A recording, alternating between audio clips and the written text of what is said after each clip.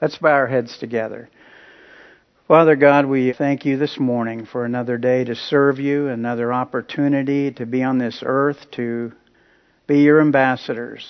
Lord, we thank you so much for coming to this earth, to be born in a manger, to die upon the cross for us, to pay for our sins. It's all your grace and mercy, and we just praise you for salvation.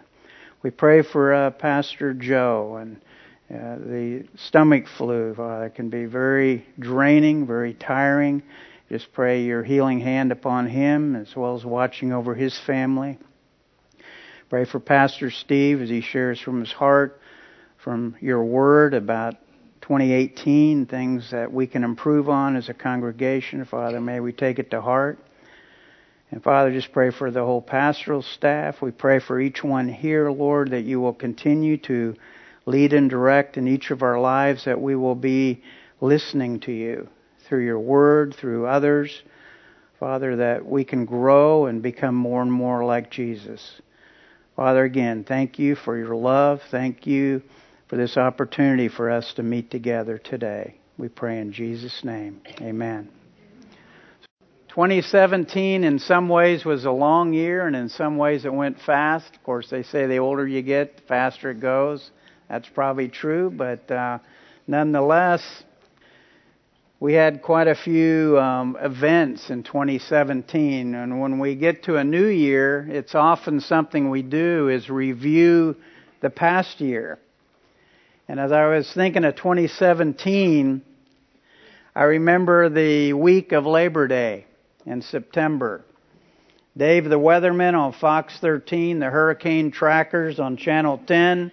The Weather Channel mapped, remapped, predicted, updated the path of a hurricane named Irma, as it was categorized as a Category 3, 4, or 5 as it made its way across the Atlantic Ocean. At first, it was forecast to be off the east coast of Florida, but by the end of the week, it was updated to come up the west coast of Florida, headed toward Tampa Bay area. By the end of the week, Governor Scott declared Florida to be in a state of emergency. Interstate 75 became clogged as people tried to evacuate the state, and gas for cars became harder and harder to find. Schools were canceled, church was called off, and the choice to evacuate or ride out the storm soon came to an end.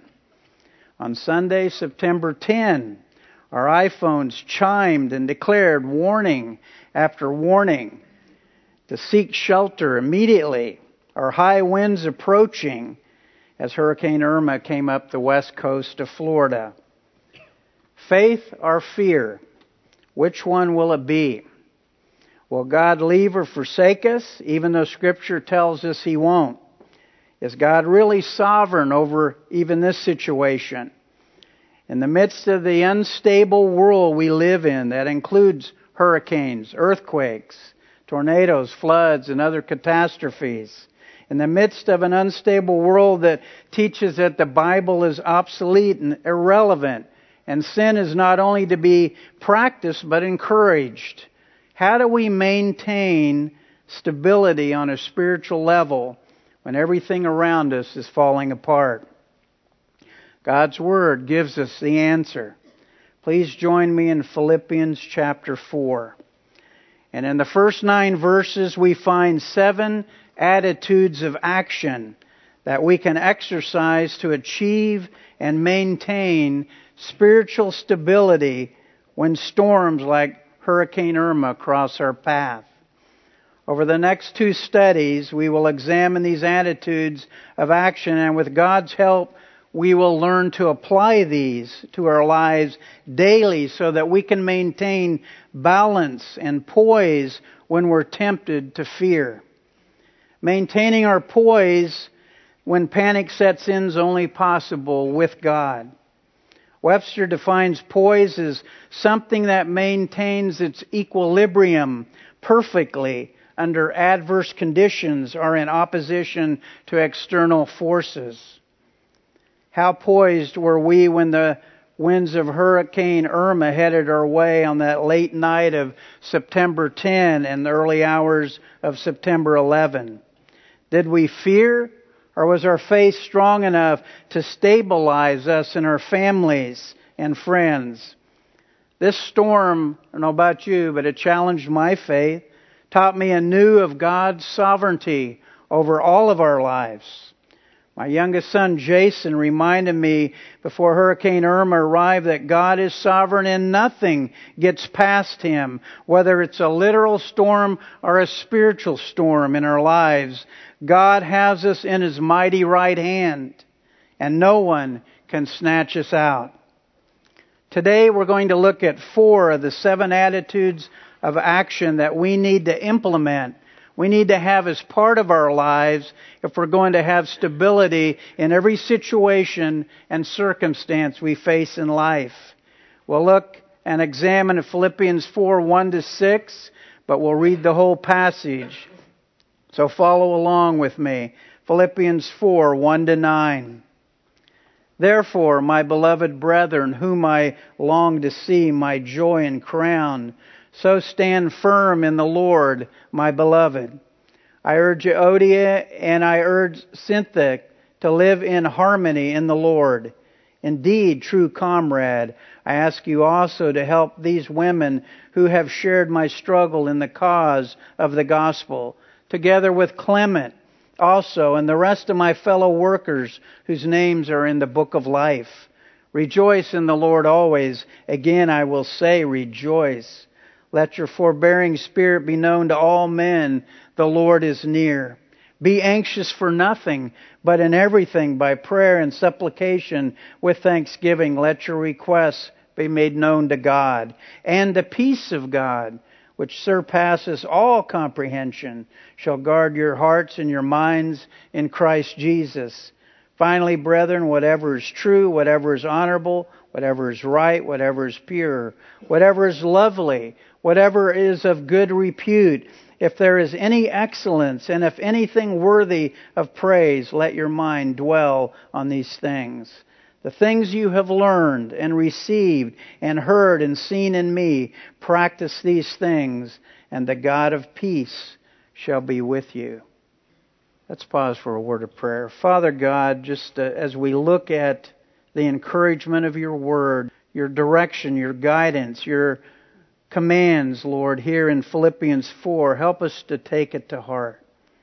Help us, Lord, to live every day that, as we've shared in the past, that others might see a glimpse of Jesus in our lives and know that you're real because you're working on us. Not that we've come anywhere near where we need to be, but that we are striving to make some progress. And with your help, that's the only way we can do it.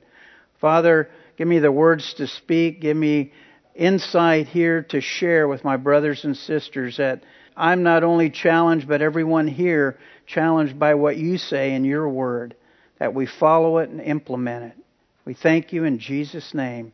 Amen. Let's look at verse 1 of chapter 4. It begins, therefore. And therefore means it's referring back to what Paul recorded in Philippians 3:12-21, verses that shared how we're to become more and more like Jesus, but it's only possible with God's help. Paul zeroes in on who is sharing this with, my beloved and longed for brethren, my joy and crown. He's sharing here from a pastor's heart. Paul wanted those in Philippi to know how much he loved them.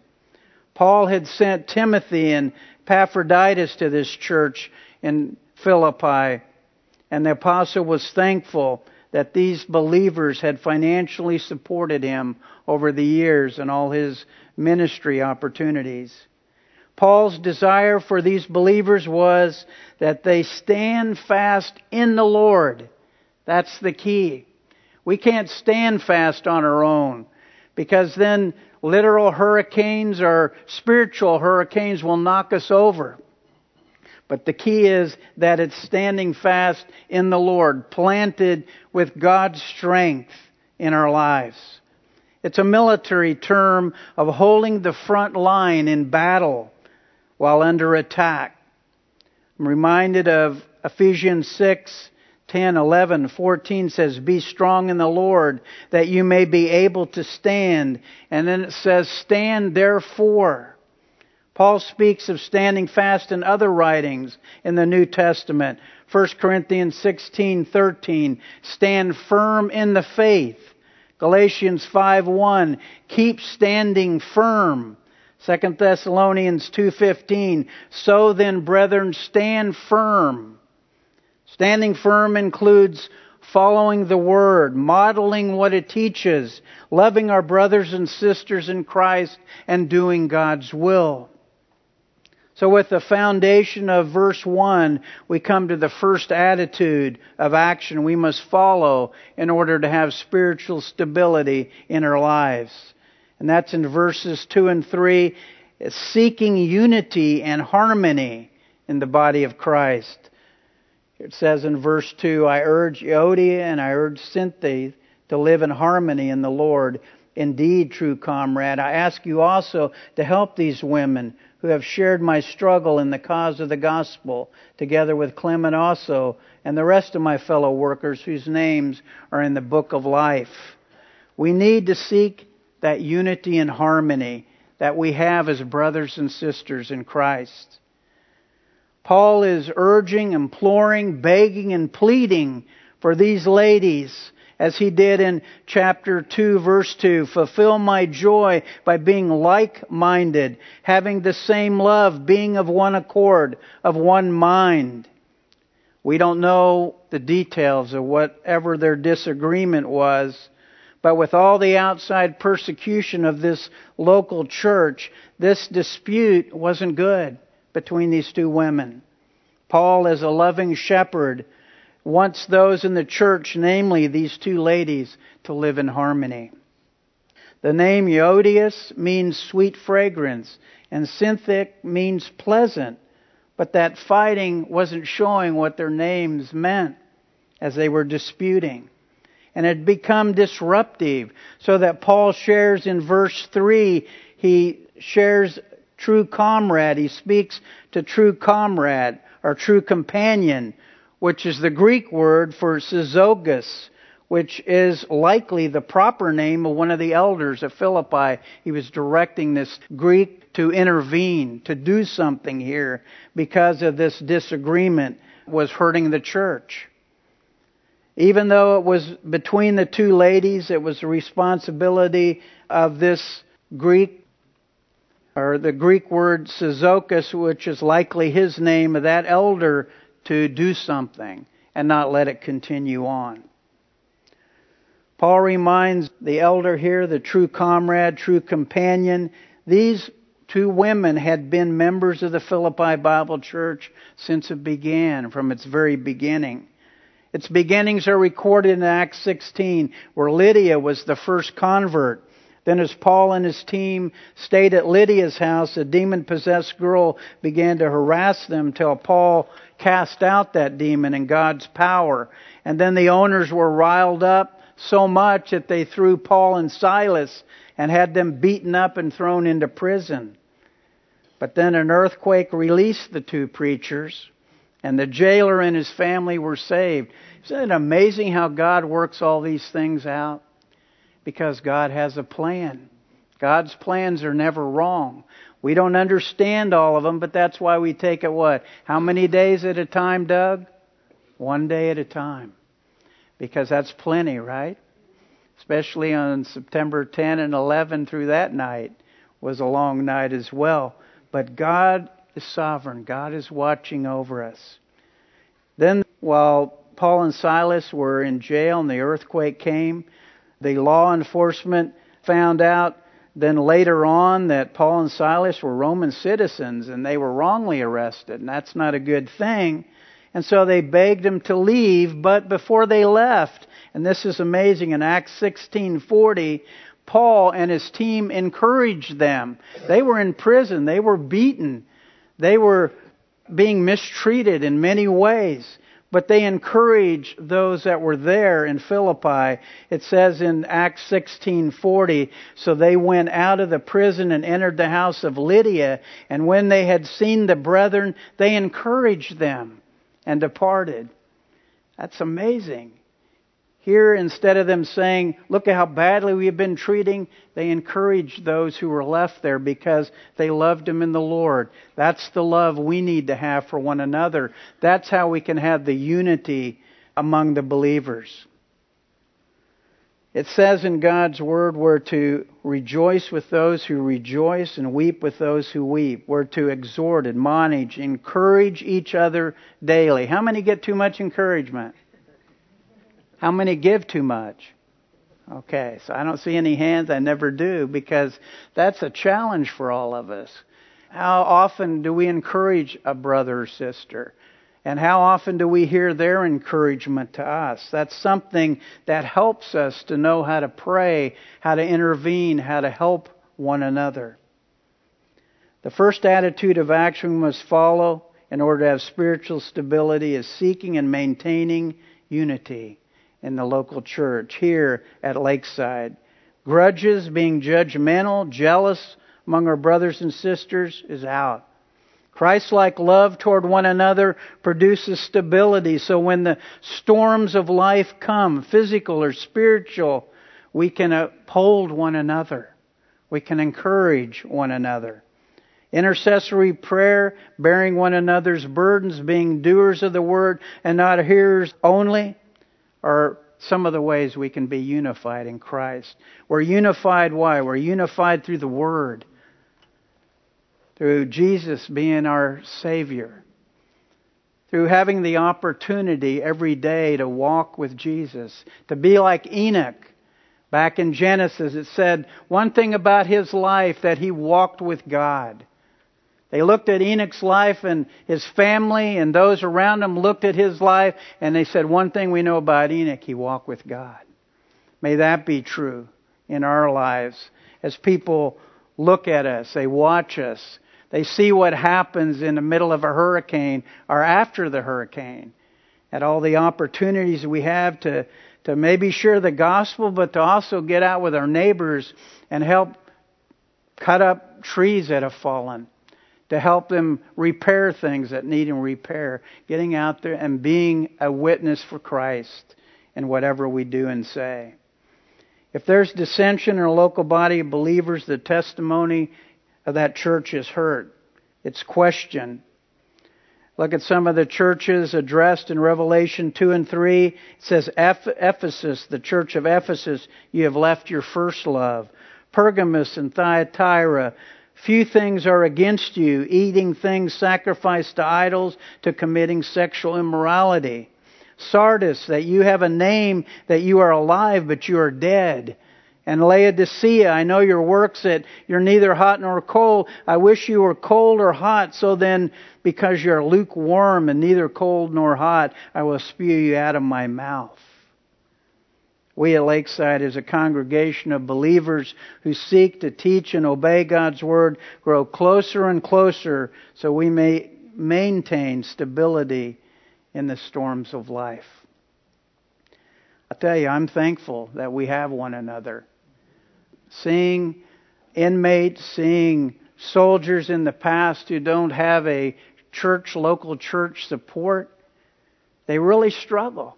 But we are blessed to have our brothers and sisters here that we can turn to when we need prayer, turn to if we need help or encouragement. That's sometimes something I think we take for granted, but we never should. There's not a lot of churches that preach the Word straight out of the Word anymore. They're rare. There's few around. But praise the Lord, we're part of this church. And so we, too, need to continue to pray for the leaders here at Lakeside because they're under attack. When you share the Word, you don't get a pat on the back from the world. Satan does everything he can to oppose God's Word because God's Word is truth, total truth. Now we come to the second attitude of action as we approach verse 4. It says, rejoice in the Lord always. Again, I will say, rejoice. That second attitude is rejoicing what? In the Lord. That's the key. Rejoice is a joy, not a feeling here, but a deep down confidence that God is in control, no matter what's going on. Because the focus of our rejoicing is in the Lord, not in the circumstances, not whether we feel it or it's some emotion, but rather it's knowing a confidence that God is sovereign over all. We're in God's hands every day. When we wake up in the morning, God has woke us up for a reason. We need to say, God, thank you for waking me up. That means at least right now you have a purpose for me today here on this earth. Someday we as believers are going to wake up where? In glory, in heaven, with the Lord, where we'll spend eternity. But we walk once on this earth. One time we have an opportunity. Every day is a gift. Just like what is today? January 7, 2018. How many still write 2017?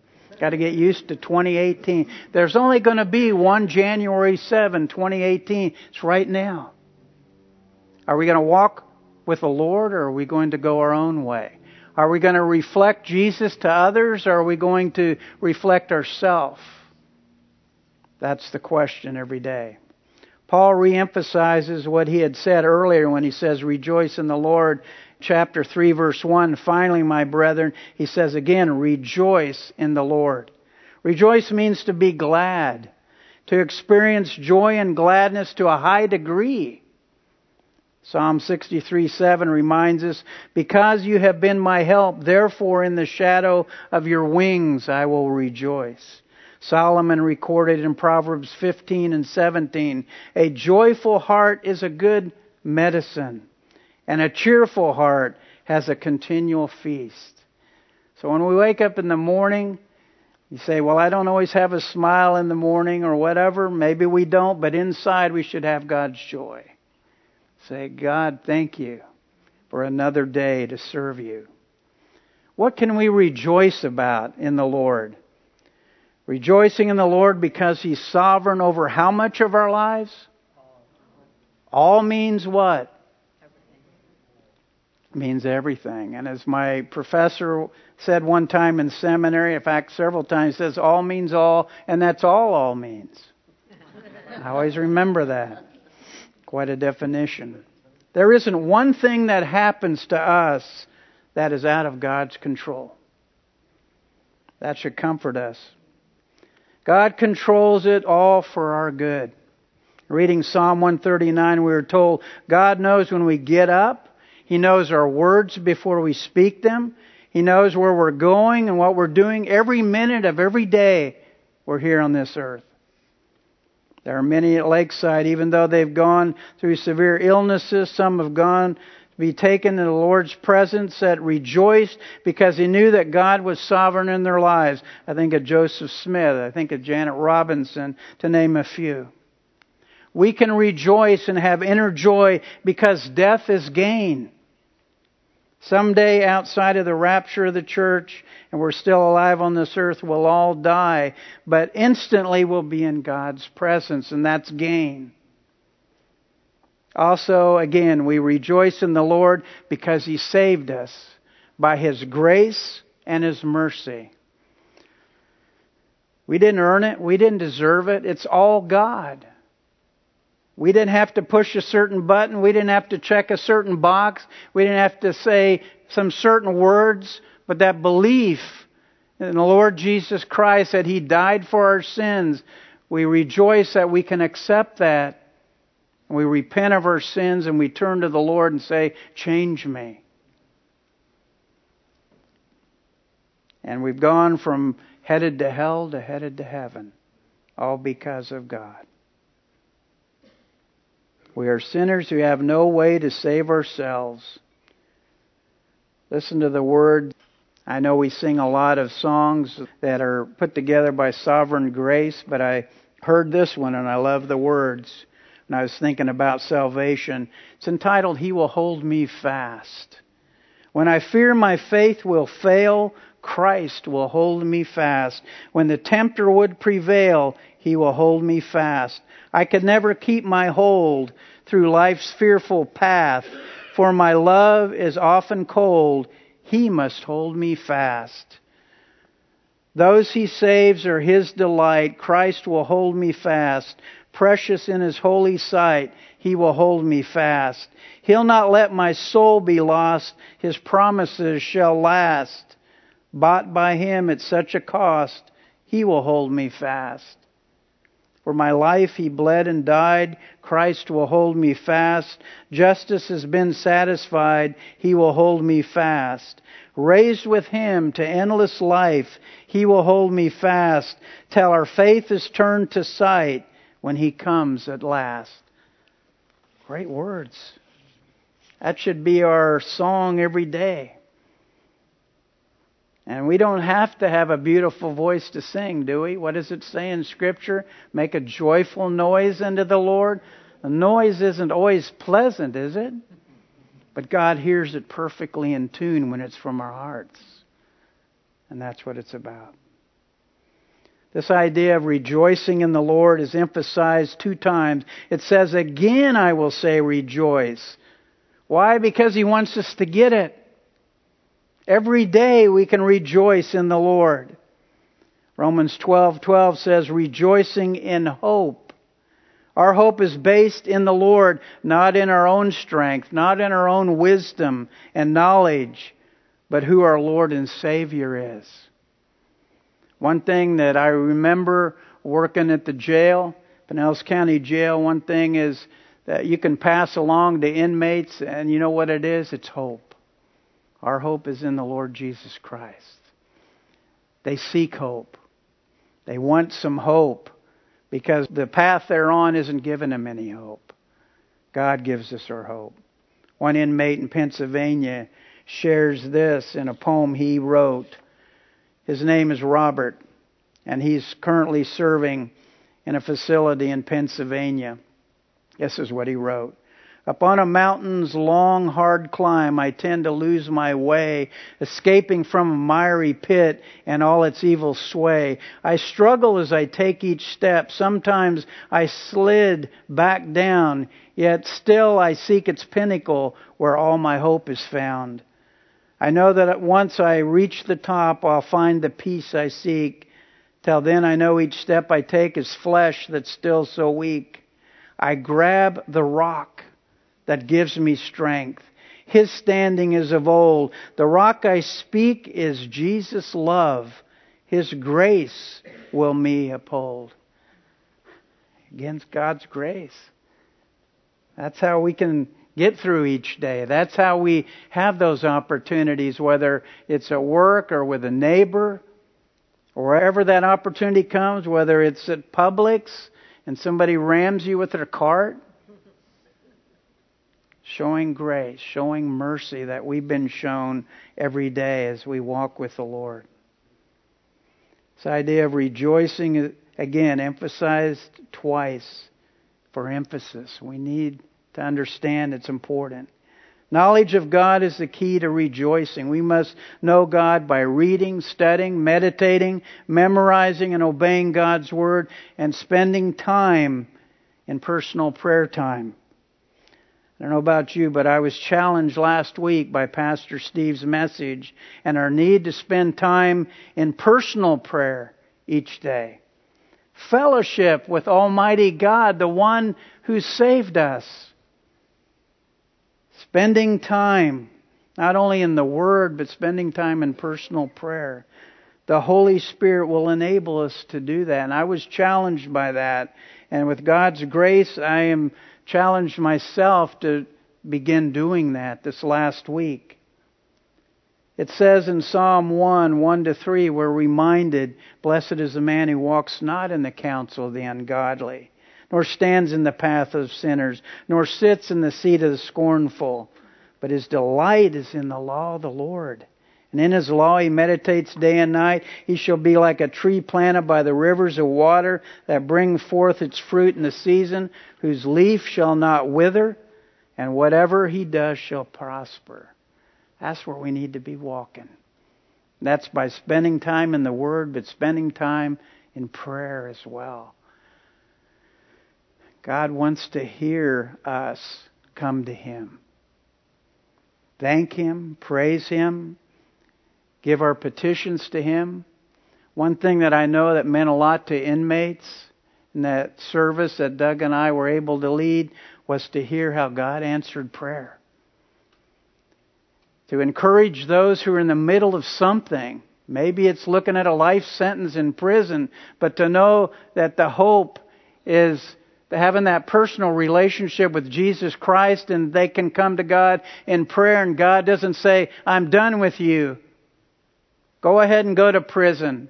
I'm not going to hear you anymore. God always hears us. And He always answers. Our third attitude of action is shared in the first part of verse 5, where it says, let your forbearing spirit be known to all men. That third attitude is that we are content. We're satisfied. Gentleness or satisfied contentment means a forbearing, easygoing spirit. Mercy and grace toward those who fail us.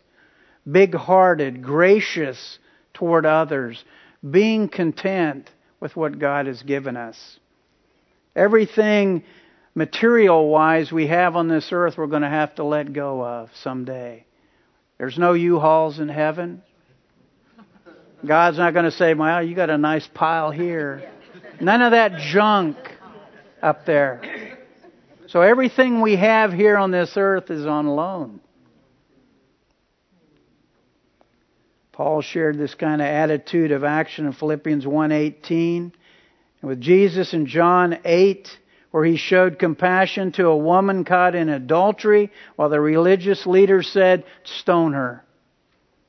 We need to quit trying to control everyone or everything and allow God to work in His way according to His plan, and here's the key, in His timing. We can't rush God. We shouldn't. Why? God has the perfect plan. We're the ones who say, God, you're a little slow here. You know, I prayed about this one day, and I don't see an answer. You need to say, God, it's your timing on the answer. Because I don't know about you, but in my own life, how many times have I been surprised by God's answer, and it's far greater than I even prayed for? Has that ever happened to you? God does that all the time. We need to just be leaving it all up to Him. We need to have a yielding spirit toward God and content that we have another day to serve Him. We have January 7, 2018. And we need to learn to relax in life in knowing that we're doing all we can in God's power to have that close relationship with Jesus. How many ever struggle with relaxing? Oh, man, I'll tell you, things just keep going in our minds and say, well, just relax. Well, we've got to learn to let God help us relax. Because we get in a hurry too much. I know I do. I go through these drive-thrus, and I'm in a hurry, and why is it taking them 3 minutes? Supposed to be quick. Person in front ordered for 12 people, and I'm still sitting here? Patience, relaxing. We need to show mercy toward the shortcomings of others as they have to put up with our shortcomings. Believe it or not, we all have some. We spend too much time holding grudges, trying to get somebody back, that we waste that precious time God has given us on this earth. We're told to redeem the time. It's a gift from God every day. If we are content and satisfied with the blessings God has given us, we will show that fruit of gentleness toward others. Once we fully believe and practice that God is adequate for everything in our lives, we will bubble over with gentleness toward others, especially toward our brothers and sisters in Christ. Our fourth and final attitude of action we're going to look at today is shared in end of verse 5 and the first part of verse 6. It says, the Lord is near, be anxious for nothing. The end of verse 5 and the beginning of verse 6 tie together. Because the Lord is at hand, we can be anxious for what? Nothing. What a fantastic promise to stabilize whatever comes into our lives. The end of November, I had the opportunity to visit with 2 military chaplains. one serving in the Navy, and the other in the Army. One was falsely accused, and the other was being attacked for taking a biblical stand on sexual purity. But it was so awesome to hear their testimony, how God is great still in their lives.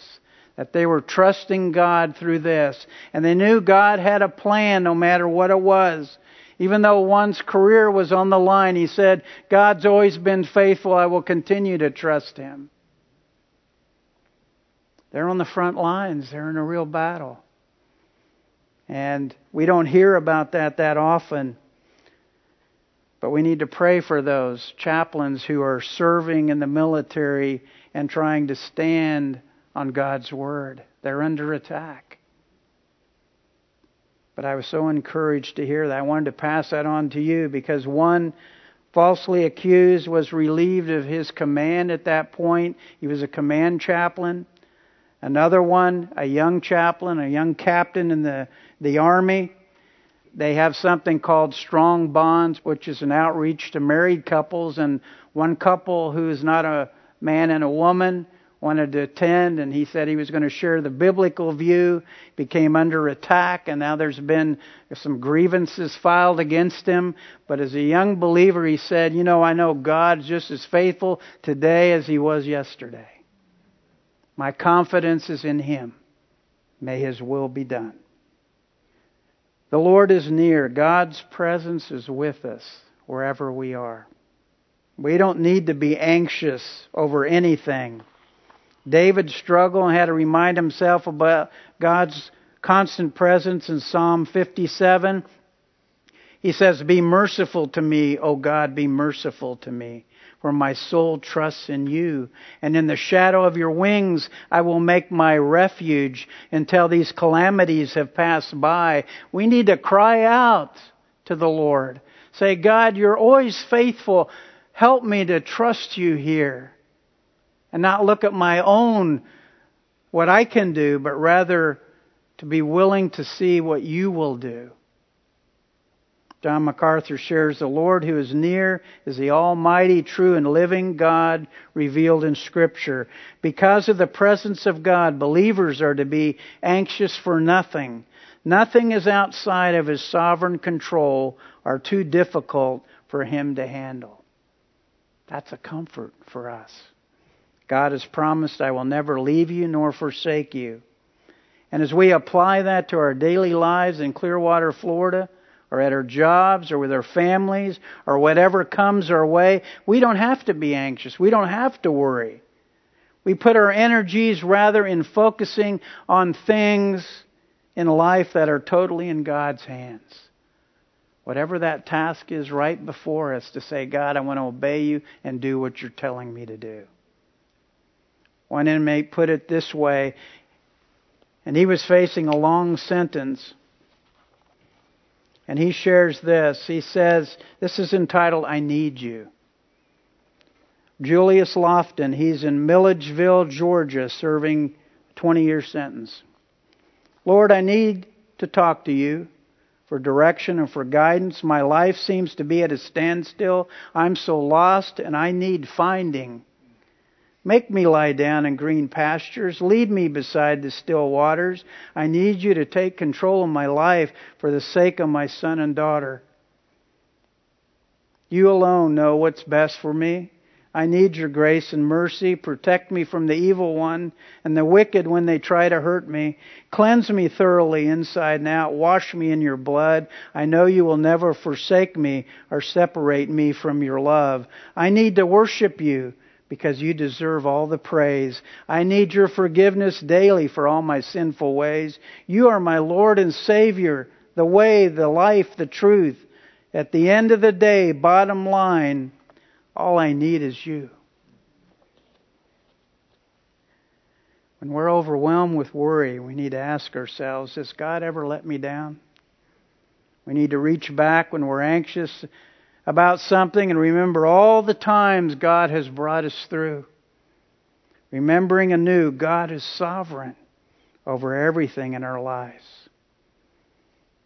Well, this morning we've looked at 4 of the 7 attitudes of action we must have in our lives to be spiritually stable.